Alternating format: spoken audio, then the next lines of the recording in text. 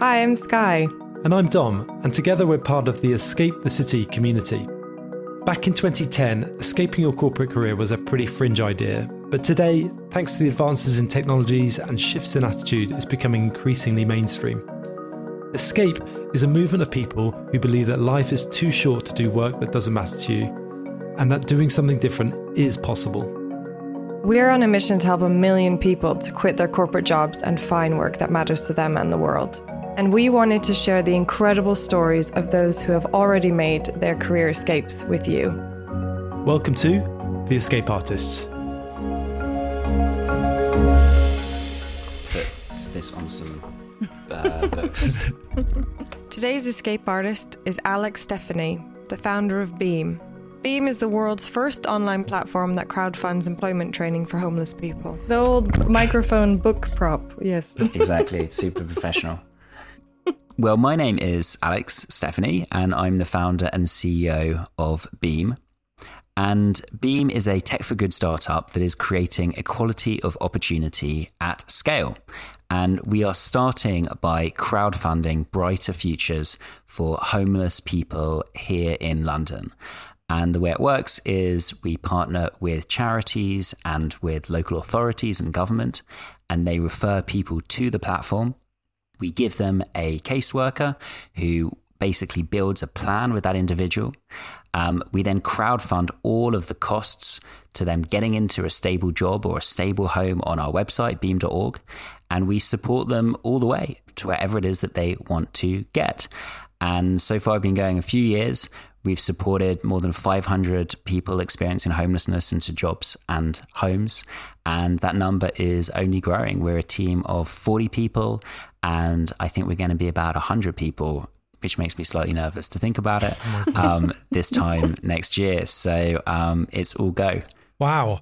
Amazing. Thanks, Alex. I mean, I've got loads of questions about Beam. I actually didn't realise you were 40. That's a lot. You've grown a lot in the last year. Yeah, I think we're 42 people now. And wow. Yeah, probably a year ago we were, 15, something like that. Yeah, blimey. When did you first feel you had some idea about a career that you wanted to get into? Is that meant to have happened by now? I mean, my experience was I went to school and then, you go to a careers place at your school or university. And I remember doing a quiz and they said I should be, I can't remember, like something ridiculous that doesn't even exist, like a chair maintenance delivery driver or something like that. And then you go, great. And you go to university and then you realize, oh, actually, there are a few jobs that I can do. And they're the kind of milk round companies. And those were the companies that were at my university. And there were the law firms and the banks and the consultancies. I remember being at a careers fair, having recognised all these logos because they're sort of marketing at you frantically. And there was one company, Schlumberger, that I'd not seen before. I was like, oh, that looks exciting. Maybe I can go work at that company because these hadn't been, what else did I say? It was an engineering company. Are you studying maths or engineering? I was like, I'm studying English literature. It's like, not interested. So, okay, back to square one. I better join a law firm, consultancy or bank.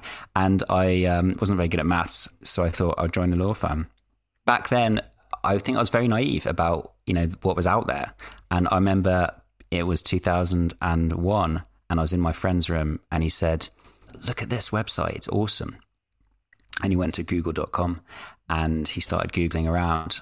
And I thought, this is absolutely incredible. Like, I think this company is probably going to be like pretty successful. It's such a shame I'm not studying computer science because this is really interesting stuff. Oh, well. And, thought nothing more of it. I think back then there wasn't really much of a tech scene in London. It was extremely nascent and people just didn't see technology as a viable route. But yeah, fast forward 10 years, I'd been a very, very crappy lawyer and a pretty crappy consultant, and my law firm hadn't renewed my contract and my consultancy had fired me, and I didn't really know what to do in my life. And then one day I got a smartphone, and I got a smartphone pretty late because I'd been unemployed for a while and I was pretty broke. It was immediately obvious why people were getting really excited about smartphones. And I remember turning it on, and it was a little bit like that scene in Pulp Fiction when the John Travolta character opens the suitcase and his face is just illuminated. And I think my face must have lit up, and I realized that, this computer that people were going to be carrying around with them everywhere was just going to change everything about how we communicate, how we purchase things, how we bank, how we go on a holiday, everything. I didn't know how, but it was pretty obvious. It was kind of a century-defining technology. And I started sort of hustling and networking and kind of really working off the assumption that if this was going to change everything, maybe there would be some little corner of this massive universe that might have a role for me. I got my first job in a startup, and I then ended up running this company called Just Park. Yeah, kind of haven't really looked back. Amazing. That's such a wild journey from being lawyer, Clifford Chance, to Just Park. At Clifford Chance, was there any, I call them lowlights, like, was there any particular moment where you thought, actually, no, this law lark is not for more this, but I'm in the wrong career or on the wrong path? Every moment, I think. So there weren't, a much harder question would be, were there any moments at Clifford Chance where you thought, yes, this is the career for me? I just don't think that the type of work ever suited me. I was a bit like a cat, and I felt like my fur was being just stroked in the wrong direction. It just was not, it's just uncomfortable. It just wasn't me culturally. Like, the actual work itself was not playing to my strengths. And it was really pretty quickly, immediately obvious to me, and certainly to my bosses, that, it was not a great place for me. I remember in the first week, we went on this kind of really swanky, all expenses paid corporate holiday to Lisbon. And I remember doing this brainstorming around what we could do for sort of client entertainment. And I thought, this is great. This is really, really fun. And I had loads of ideas. And after spouting off with all these different ideas, I just was like, I need to stop talking now, because I'm just some little kid who's just turned up fresh out of law school. And, people are going to hate me as if they didn't already. But then I went back into the office and was like, I'm really good at coming up with ideas, but I'm really bad at law. All these other people are kicking my ass at at what the actual job involves. So I think, that was in the first week or two. And so within the first month, it was pretty clear to me that I wasn't really playing to my strengths. Did you last the whole 2 years? Yeah, I did the whole 2 years. But what was, I think, really formative for me in those 2 years was Clifford Chance did this secondment program with a charity called Law for All, which was a charity based in Acton in West London. And at the end of my training contract, I did a 3-month secondment there, and then I stayed on working for this charity for 3 or 4 months afterwards. And it's a pretty remarkable charity that provided free legal advice to anyone about anything. What that meant in practice was hundreds of people with all kinds of terrible, terrible issues, who are some of the most disadvantaged people in London, would turn up to these law clinics in desperation. And you would turn up in the morning to work, and there would just be an enormous queue of people snaking around this building on the high street in Acton. I would go in as, I don't know how old I would have been, probably 24 or something, and I would be hopelessly underqualified and unable to solve any of these people's problems. They'd just sit down and have 15 minutes with someone who, had terrible health problems, was trying to be evicted from the country, was in physical danger and massive debt. You'd be like, you got a 50-minute chat, help me. And I think it's one of those things where, if you do that for 6-7 months, it's really hard to not be changed by that. It's hard to not have your reality shaped by that. And I think, that brought me really, up close and center with some of the really terrible poverty that I hadn't seen really too much of in London. And one of the things that I think that showed me was that so often people were getting into these terrible messes. I guess I began to think, what if we could actually just be more proactive and try and stop these people from getting into these awful situations? I remember a lot of people were in terrible debt from payday loans as well, and that was exacerbating various other problems they were having. Like, what if we could actually build systems that were stopping these sorts of things happening in the first place? And Fast forward a few years when I'm running Just Park, I then began to think around, well, I've actually learned about technology. I can build a team. I can build a tech startup. What if we could use technology and sort of aim technology at some of these social problems that still felt at the time and actually still feel, massively ignored by the startup ecosystem. And maybe there we can get some really good kind of, bang for buck in terms of our time and effort. You're thinking about, right, what do I want in my next move? You'd been changed by this experience at Law for All. What were you looking for? Like, what was kind of your, what we would call your good idea criteria? Like, what did you think, oh, right, this has to be in my next role? I think I wanted to work on a real world problem. And so I remember looking at lists of different tech startups, and I remember walking around Silicon Mill Roundabout, and there were lots of companies doing lots of things that were, I think, interesting, but they didn't really appeal to me. I was thinking, does this problem matter? Is this like a real problem that people are actually struggling with? Or is it a bit of a nice to have? Or is it like something kind of some cool game that, is game number 56,000 that, no one will be playing or have heard of in a year's time? And I think that's what really attracted me to park at my house. It's the fact that parking was a really obviously painful, broken experience, people driving around, paying too much money, being stressed, having arguments. Like, it was really messy and broken. Fast forward 4 years, the reason why I ended up moving on and starting Beam was because in some ways it wasn't a real enough problem. That as important as that problem is it one of the most important problems that we're facing today? And the answer is probably no. Whereas I feel like inequality and social mobility are things that we just have to get on top of and, as soon as possible. And really what Beam is, yes, it's a tech startup, but it's also, I hope more than that. It's about social justice and racial justice. It's about equality of opportunity. And I don't think we really have much hope of making rapid, true progress on anything if we don't have equality of opportunity, because it's just a kind of an old boys club. And, we're not going to actually live in a meritocracy where great ideas and great people are able to fulfill their potential. It was really immediately obvious to me that there was an openness in the technology world that didn't exist in the previous working cultures that I'd known. And I remember just like tweeting at people and emailing them and sending them messages on LinkedIn. Some really influential, impressive, high-profile people.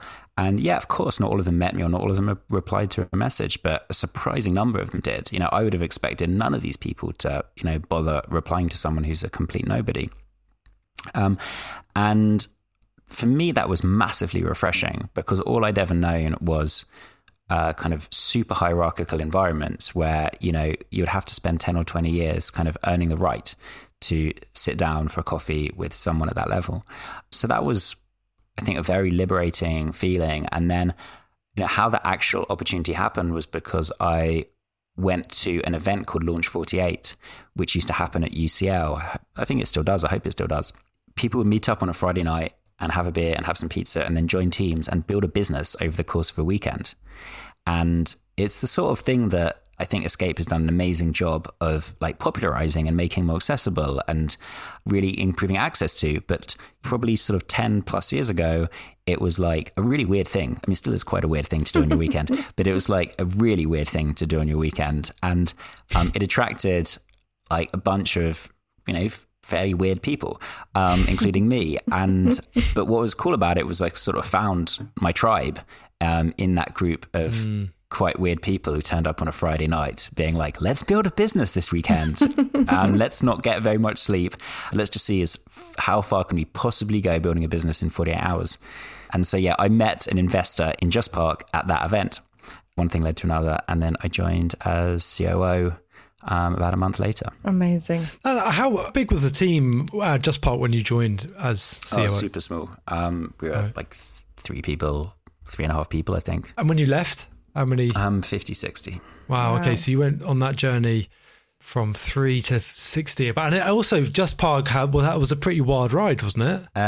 It felt like it. So I became CEO and we were just 2 people actually. And then, we built it up with the founder of the original company, Anthony Eskenazi, and I just had a great time with him, building the business, working very, very hard, trying lots of things, hiring some phenomenal people, many of whom I'm really lucky to call friends today. A couple of like particularly unusual or interesting things happened. Midway through, I was asked by Macmillan to write a book. So I wrote this book called The Business of Sharing on the sharing economy.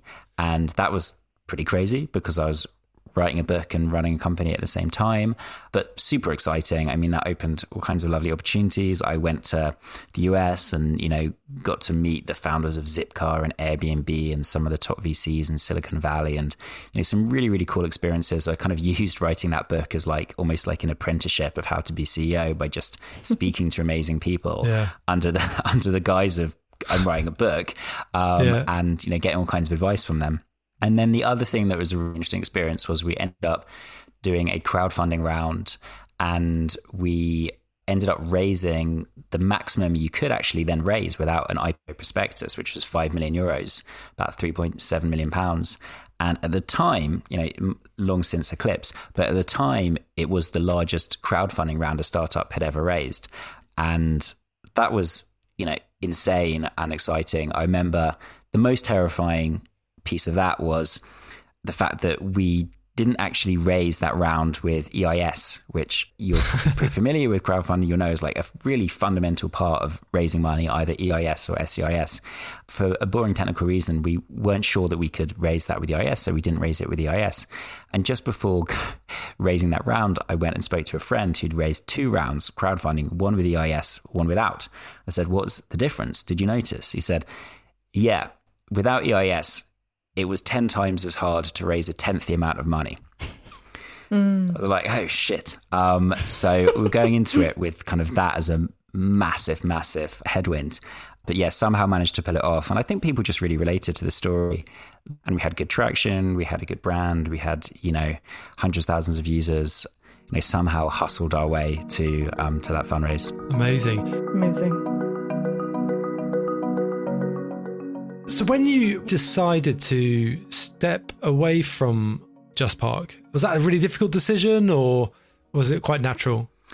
I think by that time I'd been at the company 4 years. It'd been a really awesome ride. I learned a lot and I was tired. Like it had been absolutely exhausting.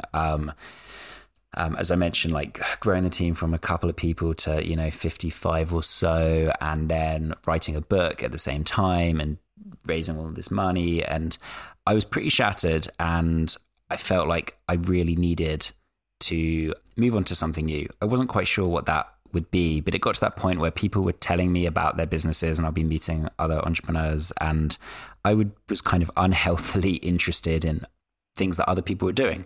And I think that was a kind of signal to me that I needed to sort of pause and think if I was the right person to still run that company, because I don't think I could run that company in good faith if I wasn't like 1000% committed to that role and that relationship. So I thought about moving to the US and getting some experience in Silicon Valley. I then got into relationships. I didn't go to the US, but for all this time, I was sort of thinking about what is a big, hairy problem for me to solve. How can I kind of just, I guess, make the best use of what I learned? If I look at my family, I think, people who've done community work, social work, those had always been the role models in my family. And those are people that I kind of grew up admiring, not, Elon Musk or Sergey Brin. And I then had this experience of working at Law for All and seeing that poverty up close. And then I'd had that experience of doing that crowdfunding round and seeing how powerful crowdfunding is as a mechanic. I kind of began to put all this together and think, well, maybe I could actually have a real social impact with the tech tools that I kind of learned how to use and the networks and all of that stuff. I still didn't really know what that looked like. And I spent a period of time kind of meeting other CEOs and investors and asking them what they think I should be working on. And that didn't really get me anywhere at all. I just had lots of coffees in fancy offices. And then I stopped one day and I spoke to this homeless man who would sit every day outside my tube station. And I'd walk past him a bunch of times, if I'm honest, and he would always sit on the steps. But one day I thought I'd sit down, I'd chat to him. And I remember the first thing he told me was that he would sit there because there was CCTV, and that made it less likely that he would be beaten up. He's an Irish guy, mid-40s. He told me he'd been out of work longer than he could remember. And we basically just became friends, and we would chat, and I would bring him cups of coffee, bring him pairs of socks, see how he was getting on. Then he disappeared. And I didn't see him for months, but then finally he showed up again, except that this time his beard had gone and he looked maybe 10 or 15 years older. And I went up to him and I said, "What's happened? Where have you been?" And he says, "Just been in hospital. I had a heart attack." And he's exactly where we first met. And so, I talk to him and then I say goodbye and I'm walking home and I'm just so frustrated at the situation and I feel terrible. I've been trying to help this guy, and not only have I not helped him, he's in a much worse position than when we first met. I just thought, well, what could I have done to help him? And clearly didn't need a cup of coffee or a pair of socks. Clearly he needed, a meaningful investment in his future. He needed skills, he needed training, he needed confidence, he needed support, all of these things that are going to cost much more than a Starbucks coffee. But I thought, well, look, what if we all just chip in? Maybe that's going to cost $3,000 and maybe I'm not going to pay $3,000 myself, but what if we all chipped in? I bet we could find that $3,000. And then what? So that was the initial idea, that we could actually build a crowdfunding platform that would make really smart investments in long-term investments in people's lives, people who needed it most. And then I just went through a period of kind of learning as much as I could about homelessness and speaking to as many people as I could, people who are in different states of homelessness and working for homelessness organizations. And then one of them said to me, "You should go and meet this guy called Tony." I say, "Who's Tony?" And she goes, "Oh, he lives in a homeless hostel, but he wants to become an electrician." So, okay, cool. Sounds good. So off I go down to this homeless hostel in South London, sit down with a guy called Tony. He is not in great shape. He looks, frankly, really, really down the moment I sit down, and I just think this is going to be a tough conversation. And the man's been out of work 20 plus years. He's been in prison a lot of his life. He's been a drug addict and an alcoholic.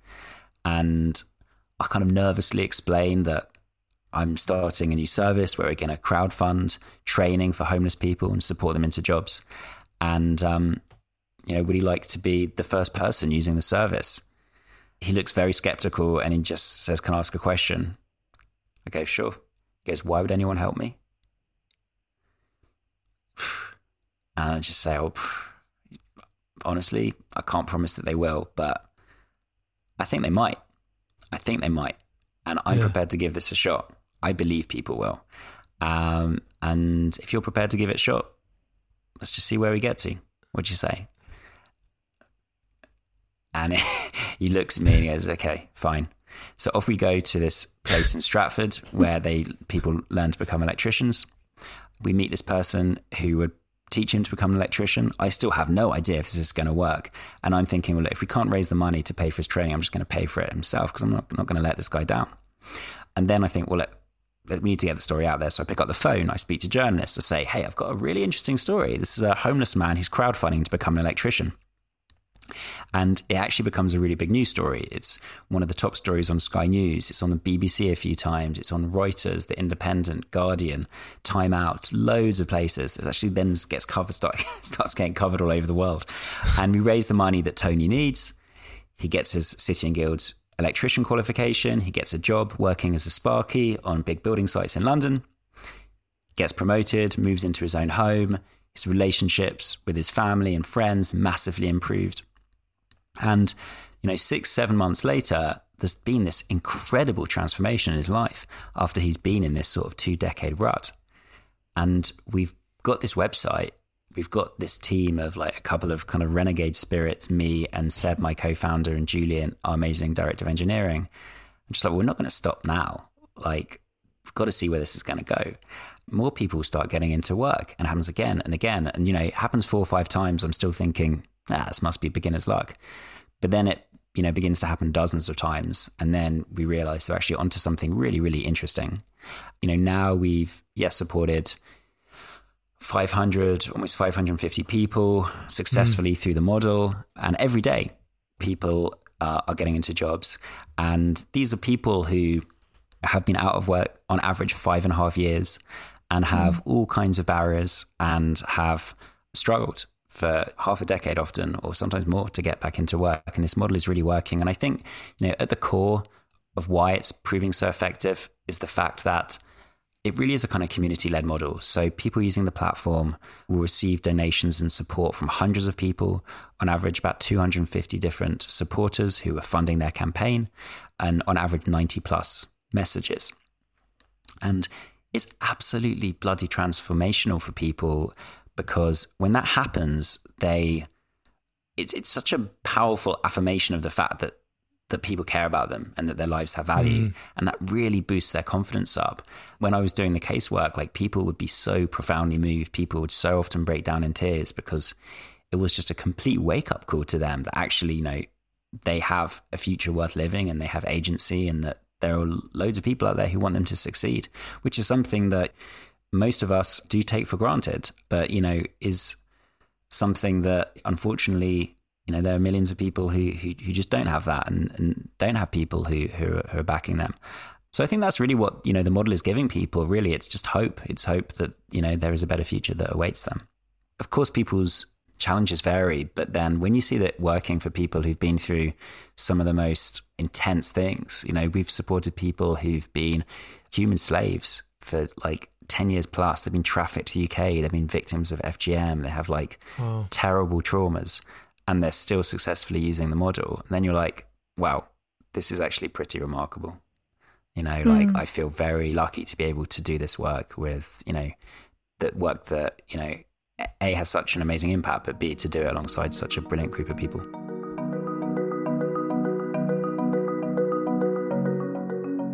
So Beam obviously helps people to crowdfund to get training, to get into jobs. But obviously people lacking support, lacking the confidence, there's a lot of psychological support that people also need to, get that back and be able to move forward after all of this trauma. What kind of support, or how do you deal with that or tackle that at the same time so that it's effective? Sure. So each person using the service has a caseworker. We call them operations executive, and all of our operations executives will at any one time be working with a few dozen different people. And so that ensures that there is real humanity at the center of the service. And although we give people technology and invest a lot in the tools on their smartphones so they can, do as much as is possible for themselves, there will always be a human being at Beam. Like, you can't give people a chatbot. You can't purely solve this problem with tech. So, the operations executive is a big part of it. And we've invested a lot this year in particular in training up those individuals to be able to offer the best type of support. And that is, of course, like a work in progress. That team is now 20 plus strong. And we have, specific people who are kind of focused on learning and development. But then it's also worth saying that, we don't provide all types of support for these individuals. We're not a kind of 360-degree service. We make sure that people are getting the right support from other professionals with, in many cases, much more expertise than us. If someone is referred with, severe mental health problems, then we'll make sure that they're getting the right support from a doctor or a psychiatrist or, whoever the right person would be. And so we really kind of focus on that employability piece and also on the housing piece. And I think one of the things we've seen is that if you get that right, that has significant benefits to people's mental, physical health and well-being. And that's probably something, most of the people listening can relate to. Most people have been in jobs that they're really ill-suited to, and they know that, that has negative knock-on effects on other areas of their life. Conversely, if you're in a job that you're enjoying and, is well aligned with your skills and culturally it's the right type of environment for you, then, everything or so many other things, let's say, in your life just seem to work better, from your health to your relationships and more. Nice.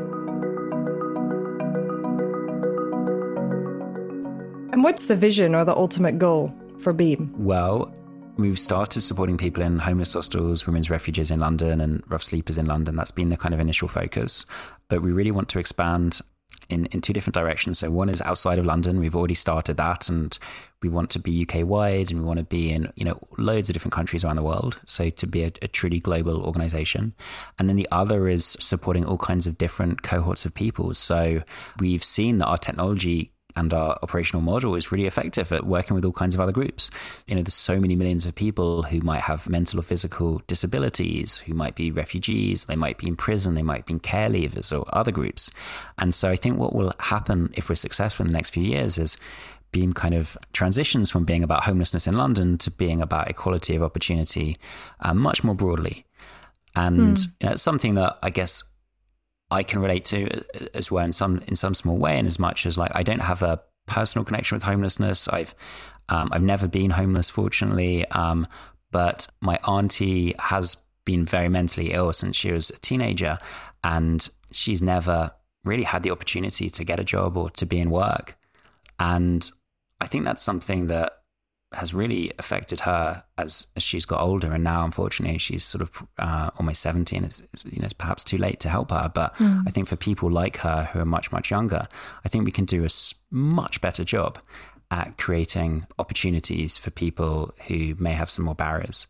People sometimes say, well, how's this different to running a VC-backed parking business? And, of course, there are many differences, but there are also some similarities. And, one of the similarities is it's just like, executing really well is everything, and ideas are readily available, but what really makes the difference is, can you actually turn those ideas into reality? Vision without execution is hallucination. I don't know who said that. Someone much smarter than me. Nice.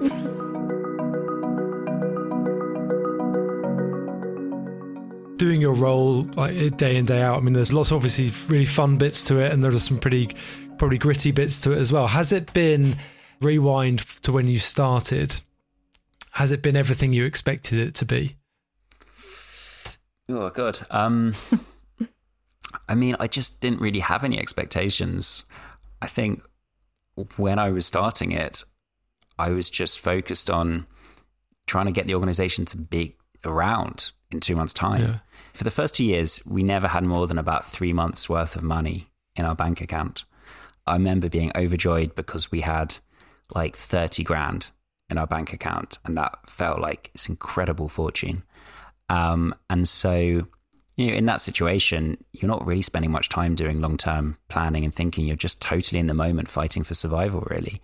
When you get a bit more established and you get a bit more breathing space, I think then you kind of have time to think a little bit less short-termist about these things, which is fortunately the place we're in today. And hiring a chief of staff actually at the moment. And one of the reasons for that hire is to try and liberate a little bit more time for me to kind of do more strategic thinking and work. So maybe we can just cut the question there. I don't know if I've got a great answer for that, to be honest. That's all right. I don't know. I mean, it's such a weird organization that it's sort of, I don't know if it would ever really been possible to imagine what it would have been like. But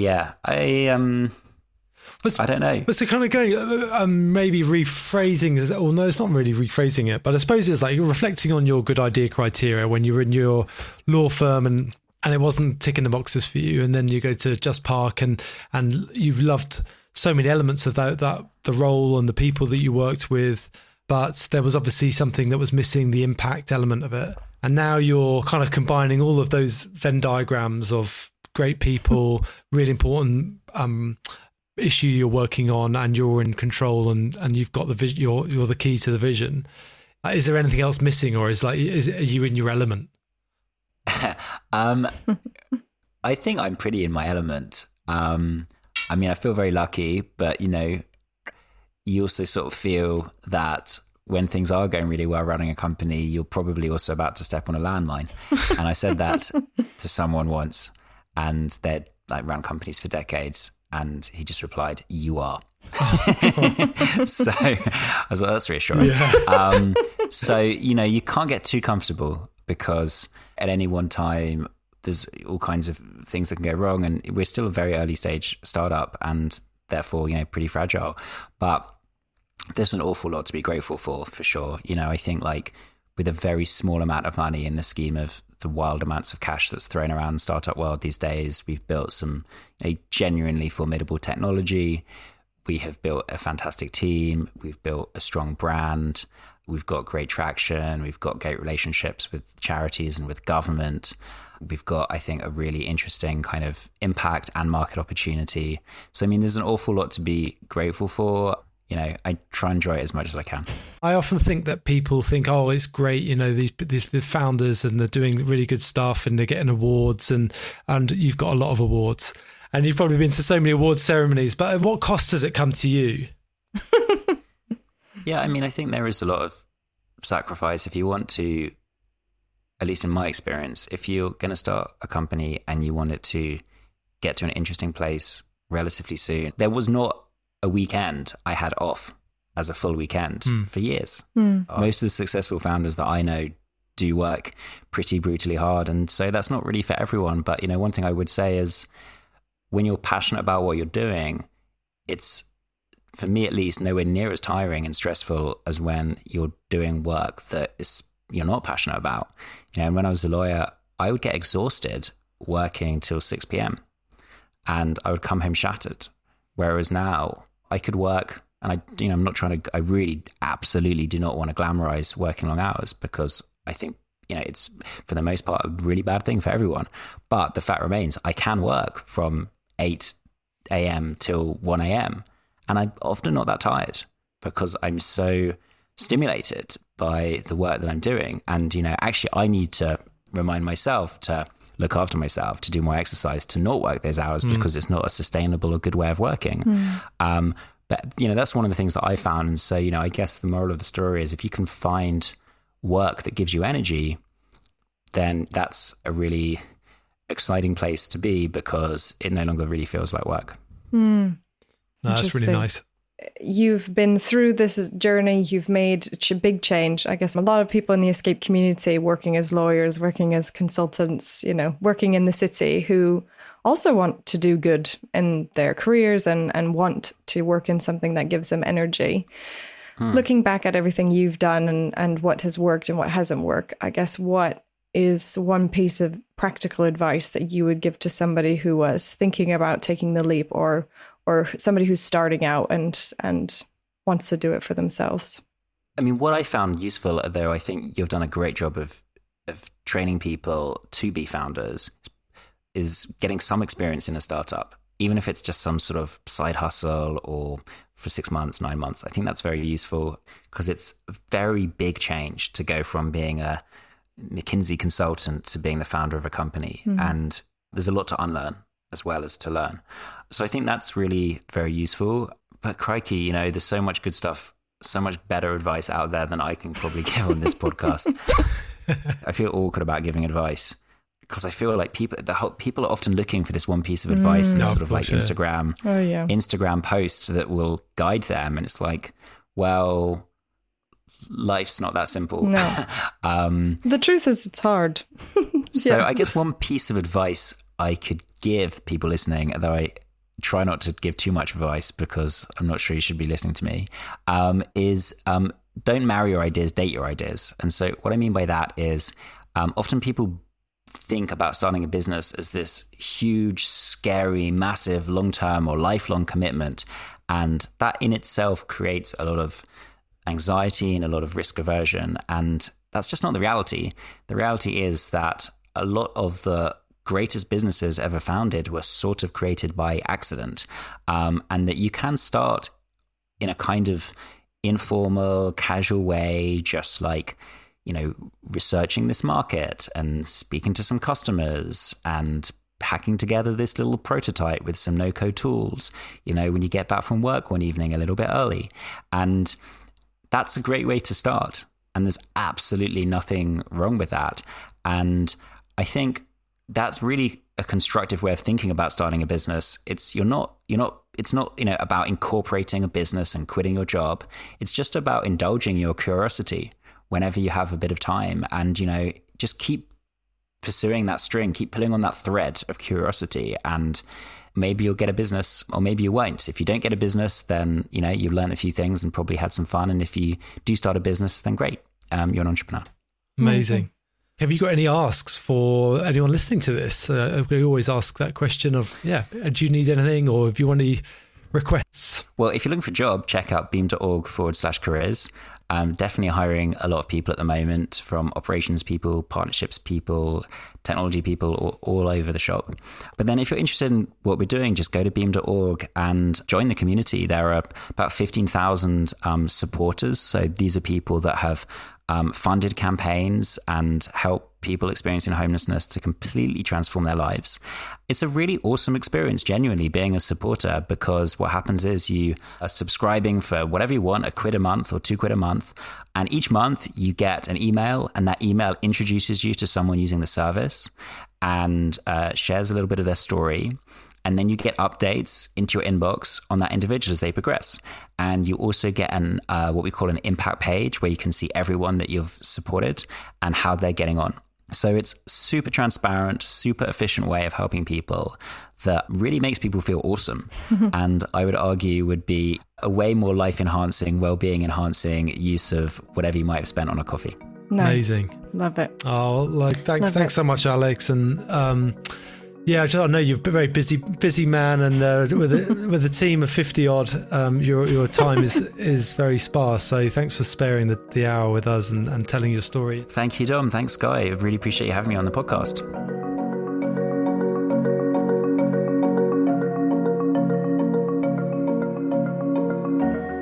I'm always hugely inspired by what Beam are doing, and it's so simple but so innovative. It's funny speaking to Alex. He's very good at promoting Beam. He's really good about being out there, but he's actually quite humble about his journey and kind of how he did it, and very honest about his experience of he said, I was unemployed and I was broke and that didn't work, and actually really honest about it. It's refreshing because you often don't hear the kind of behind the scenes. You just kind of see the highlights. What about you?